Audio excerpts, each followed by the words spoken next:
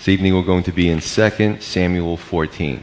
And the last time we looked at the tragic situation with David's children, 3 of them, his daughter Tamar, Amnon, his son, and also Absalom, his other son. Just the tragic situation that befell David's household, all in one chapter. And then, of course, the sword prophesied by Nathan, this difficult situation that was going to happen as a result of David's sin years before. And today we're going to look at the return of Absalom, he exiled himself, self-imposed exile in Geshur.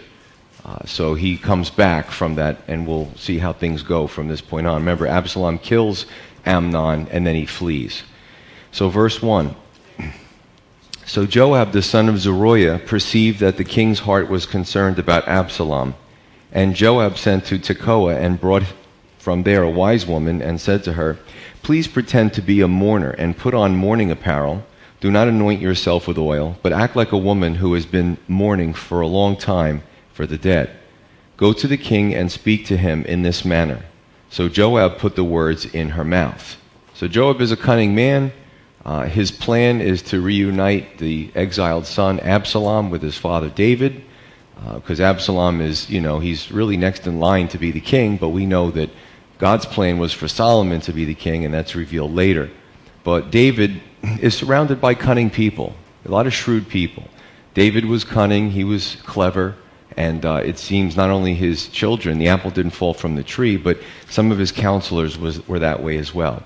And, really the best thing is to have people that surround us that are less cunning in the world's way of doing things, but more spirit-filled. I was blessed to be able to speak with a gentleman, a pastor, who started a church not long ago, and able to give him some pointers. And I said, you're going to have a lot of people that are can-do people, but make sure that they have a relationship with the Lord. You don't want a bunch of people running the church that really don't have a relationship with the Lord. So we see this issue here in this cabinet with David. Verse 4. And you have to wonder what Joab's motives are. And Joab does turn on the king later on, and we'll see that. Maybe he was endearing himself to both the king and the son, who he might have thought was going to be the future king. But let's continue in verse 4. And when the woman of Tekoa spoke to the king, she fell on her face to the ground and prostrated herself and said, "Help, O king." Then the king said to her, "What troubles you?" And she answered, "Indeed, I am a widow. My husband is dead. Now your maidservant had 2 sons, and the 2 fought with each other in the field, and there was no one to part them, but that the one struck the other and killed him. And now the whole family has risen up against your maidservant, and they said, 'Deliver him who struck his brother, that we may execute him for the life of his brother whom he killed. And we will destroy the heir also.' So they would extinguish my ember that is left, and leave to my husband neither name nor remnant on the earth." So this is, of course, a made-up story, about a woman who has 2 sons. She comes to King David, makes it look like she's mourning, tells the story about the 2 sons who have an argument in the field. One kills the other. Kind of sounds like Cain and Abel. And, the remaining son now, the family wants to take matters, people around her, into their own hands and kill him. So this is the second time David is presented with this allegorical situation. And the law says that the murderer must die. But the dilemma is the woman has nobody left to take care of her. And she says, "The last remaining ember of my family." She makes an analogy. It's very good. Joab apparently made this up, and it's very slick. It's there to evoke emotions in David. So we'll continue on.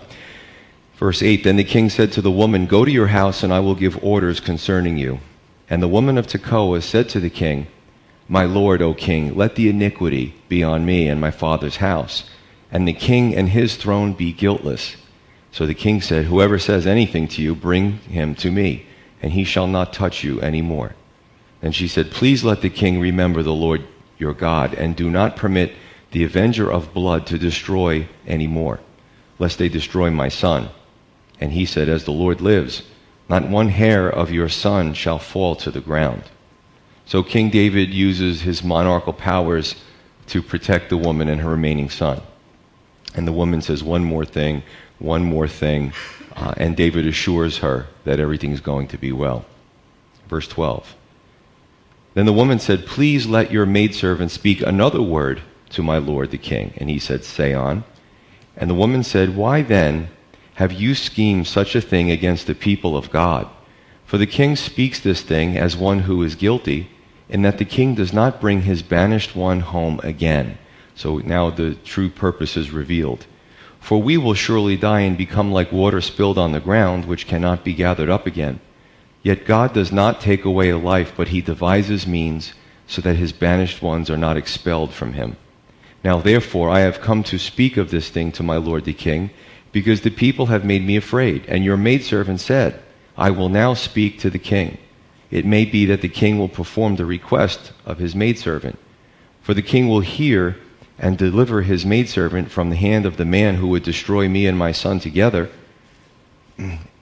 from the inheritance of God. Your maidservant said, the word of my lord the king will now be comforting. For as the angel of God, so is my lord the king in discerning good and evil. And may the Lord, your God, be with you." So this woman, she reveals her purpose. It was a made-up story, and she's concerned because the king's son Absalom is in exile, and in a sense, he would be cheating the Israelites not to bring home the prince and, make things right again. So she uses this logic on him. Now, this is really a hard portion of Scripture to discern. I think so, because you're really not sure.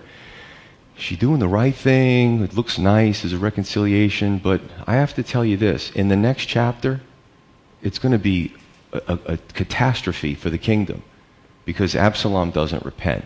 Now, I'm going to talk about repentance, and repentance can seem like a scary word. Just like, churches for some reason over the years have frightened people to not come because of sin and repentance. But I think the more we understand what's going on here, the more at ease we are. Jesus died for my sins. However, when I commit sins, I have to ask for forgiveness. So repentance is something simple as you're doing something that's wrong and you catch yourself and you realize, no, I'm a Christian. I shouldn't be doing that. And you kind of shoot one up to the Lord and say, you know what, Lord, that was wrong. I have a change of heart. I have a change of mind. I don't want to go down in that direction.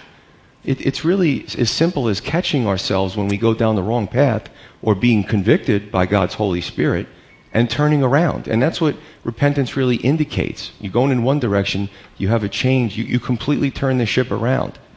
Sometimes it takes a while to turn the ship around, but others go quickly. We catch ourselves, or a friend says something to us and we're immediately convicted. And maybe we have to repent to a friend or a loved one, and then in addition to that, any sin there's got to be repentance towards God. Usually I at the end of the day, I reflect, and, it could be during the day that I repent, but at the end of the day, before I go to bed, I reflect, and I'm like, yeah, Lord, that wasn't the best thing I could have done. That wasn't the best witness I could have been.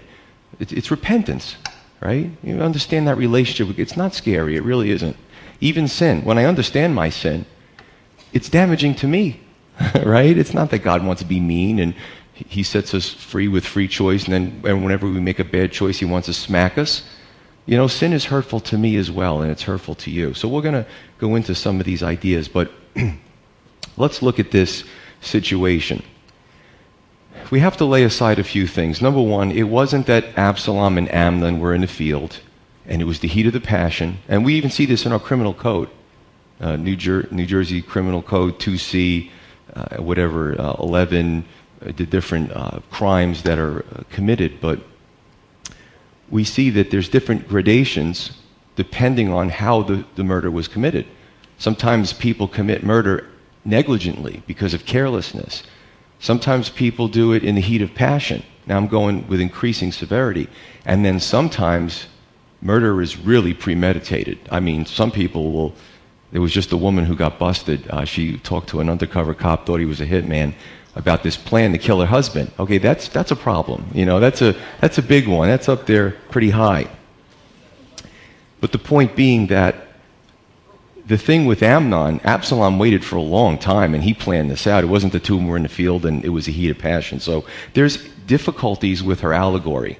There's difficulties with this story. Remember, the Bible records everything, even if somebody does something in error and says, okay, the Lord said to do it. Bible records all of it, right? And the truth always comes out. But laying all that aside, what's really, what I can pull out of this, put the woman and the Joab and the allegory aside, one thing I can pull out of this is the fact that sometimes we're in a situation and we're not seeing it clearly.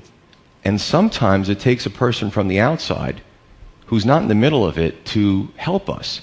And listen, we all benefit of having good Christian brothers and sisters so that we're in the middle of something and it's a crisis and we can't think straight. There's somebody who can say, well, I'm looking at this from the outside. And I've been blessed many a times to be able to help people. But then there's also times where I may be in the middle of something and I call a solid brother in the Lord and I ask them what they think about the situation. So keep that in mind. It's always good to, again, laying this situation aside.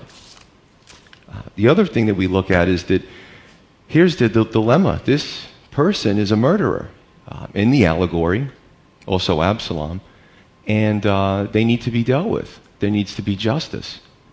And kings could pardon, things happen like that.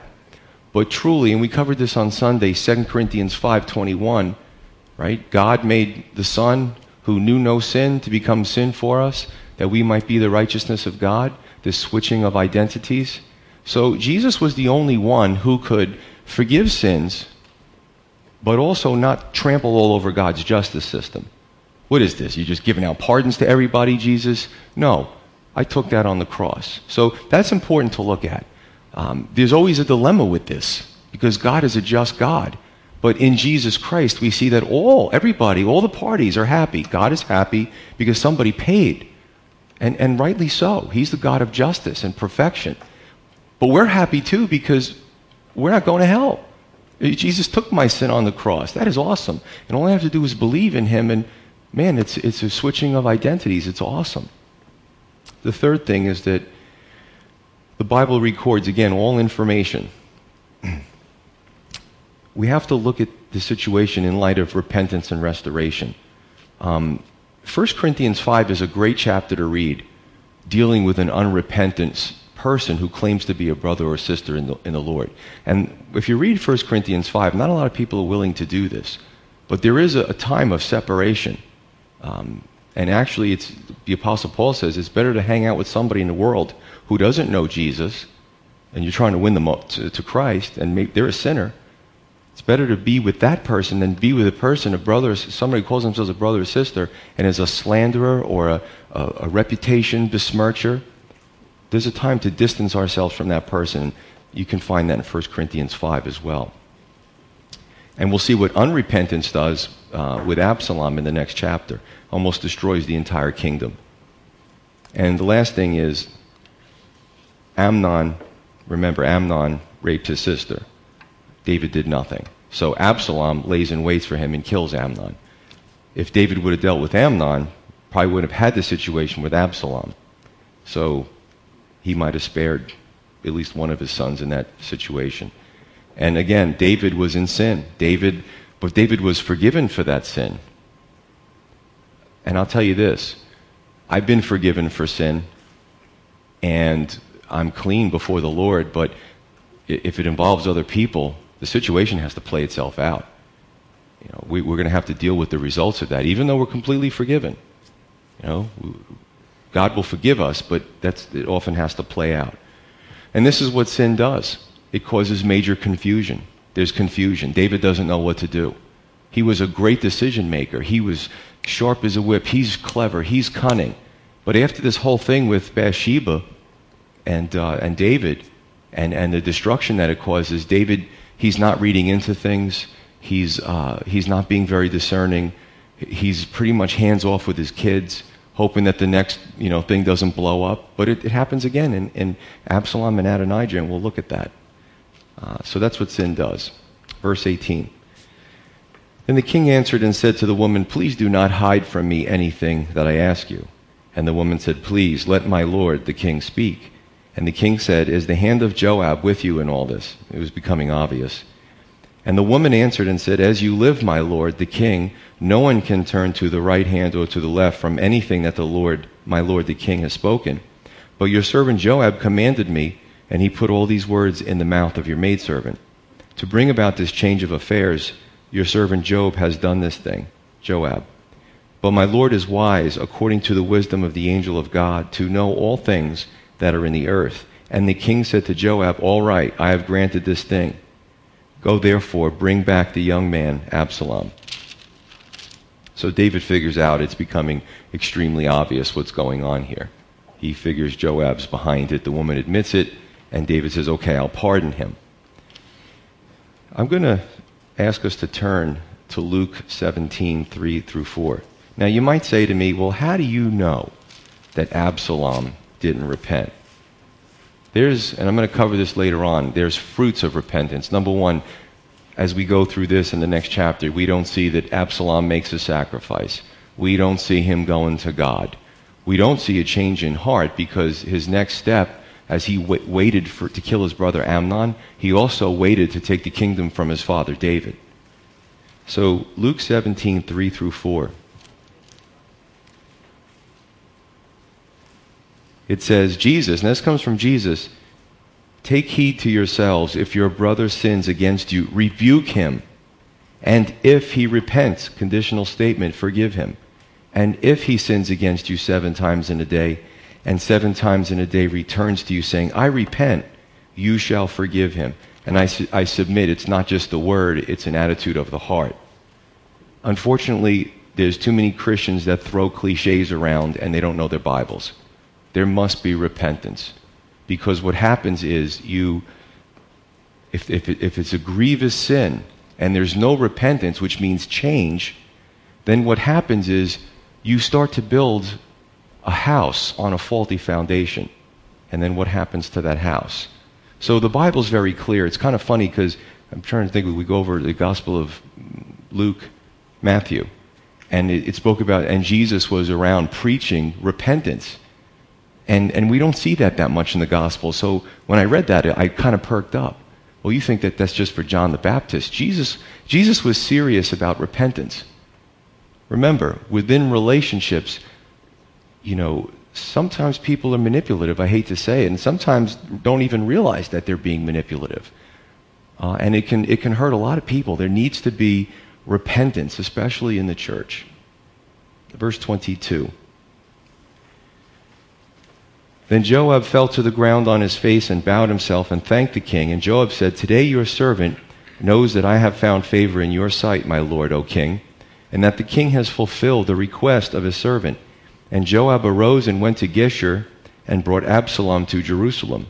And the king said, let him return to his own house, but do not let him see my face. So Absalom returned to his own house, but did not see the king's face. So obviously Joab goes to get Absalom back. And, you wonder sometimes, what were people thinking? What was David thinking? He knows his son committed murder, and it seems like he was pampering his children and allowing them to go this way. And not just one, all of them.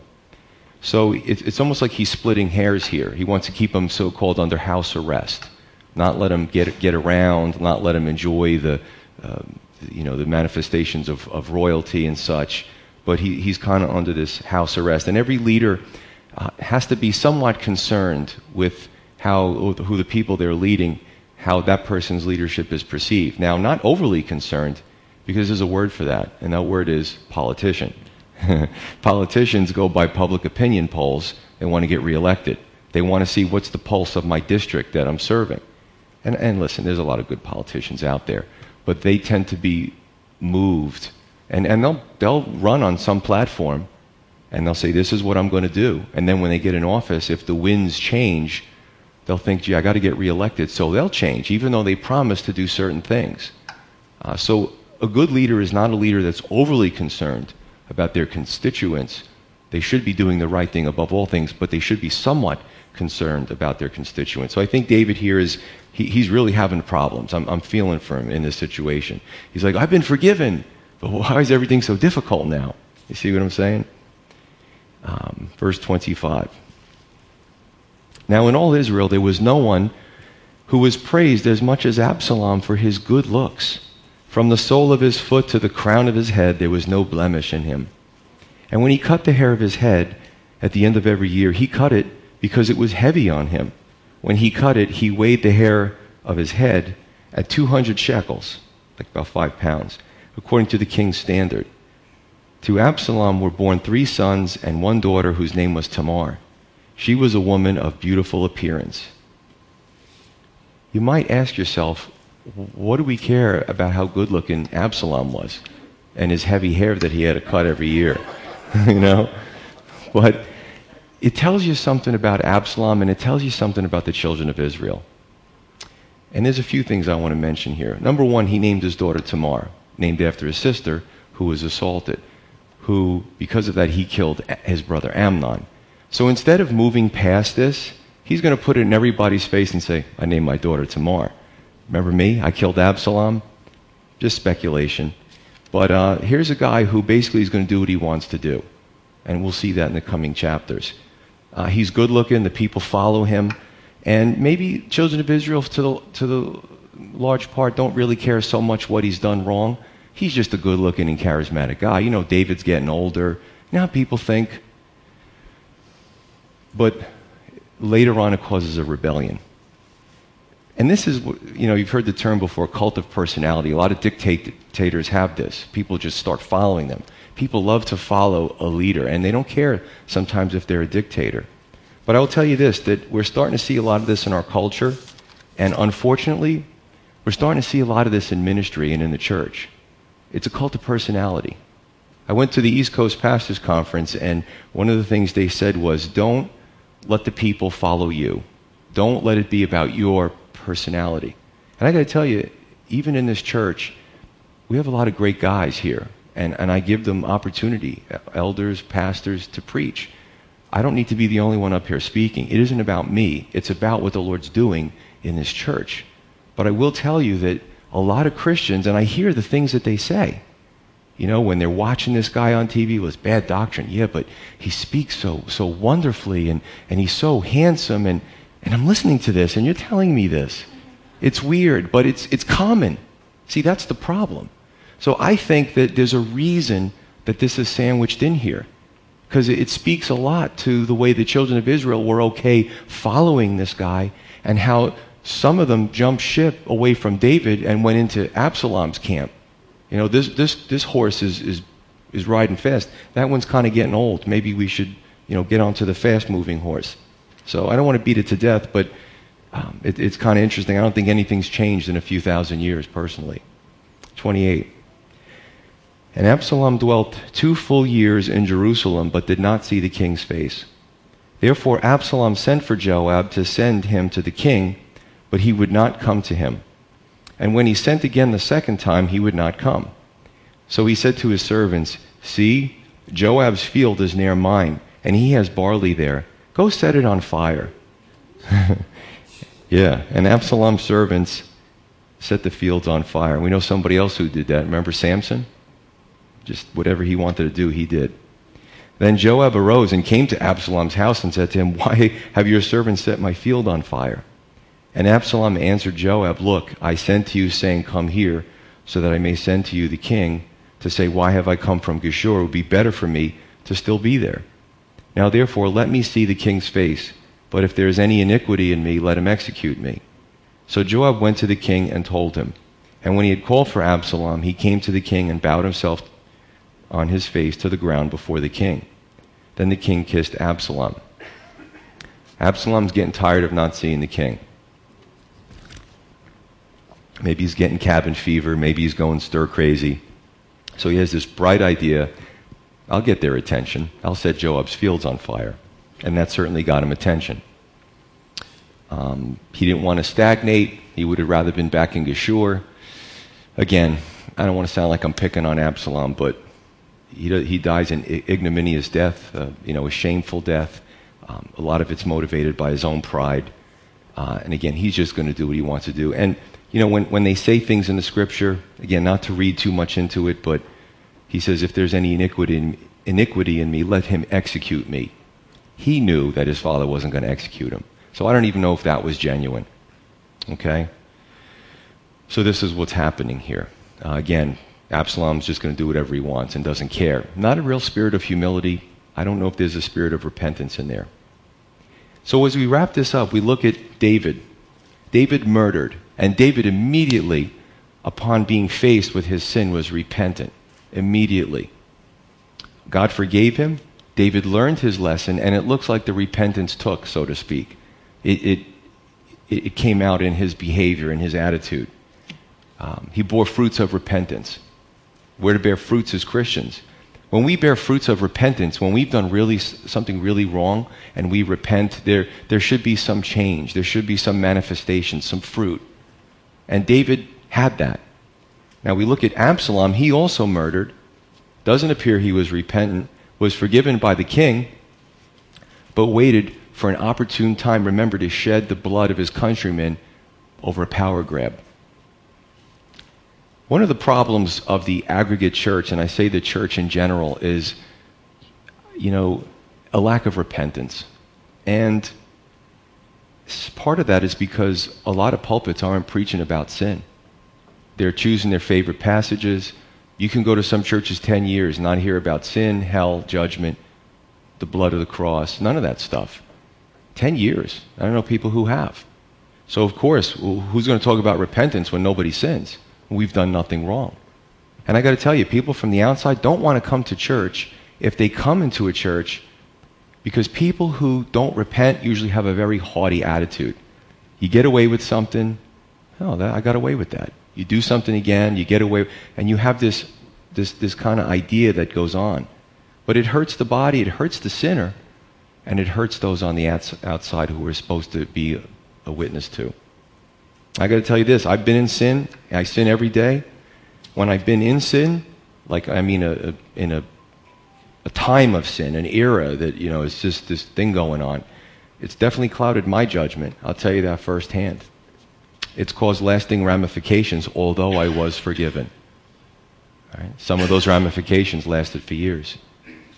All I can say is, in conclusion, is we always benefit from doing it God's way, and that's why this is in here. This isn't to terrify us.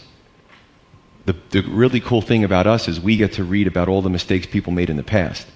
I don't know if they had they had the law, but we get to see all the different ways that these people messed up and sinned and what happened to them as a result of it. So, in conclusion, whether it's an individual as a church or as a church, we always benefit from doing it God's way. Let's pray.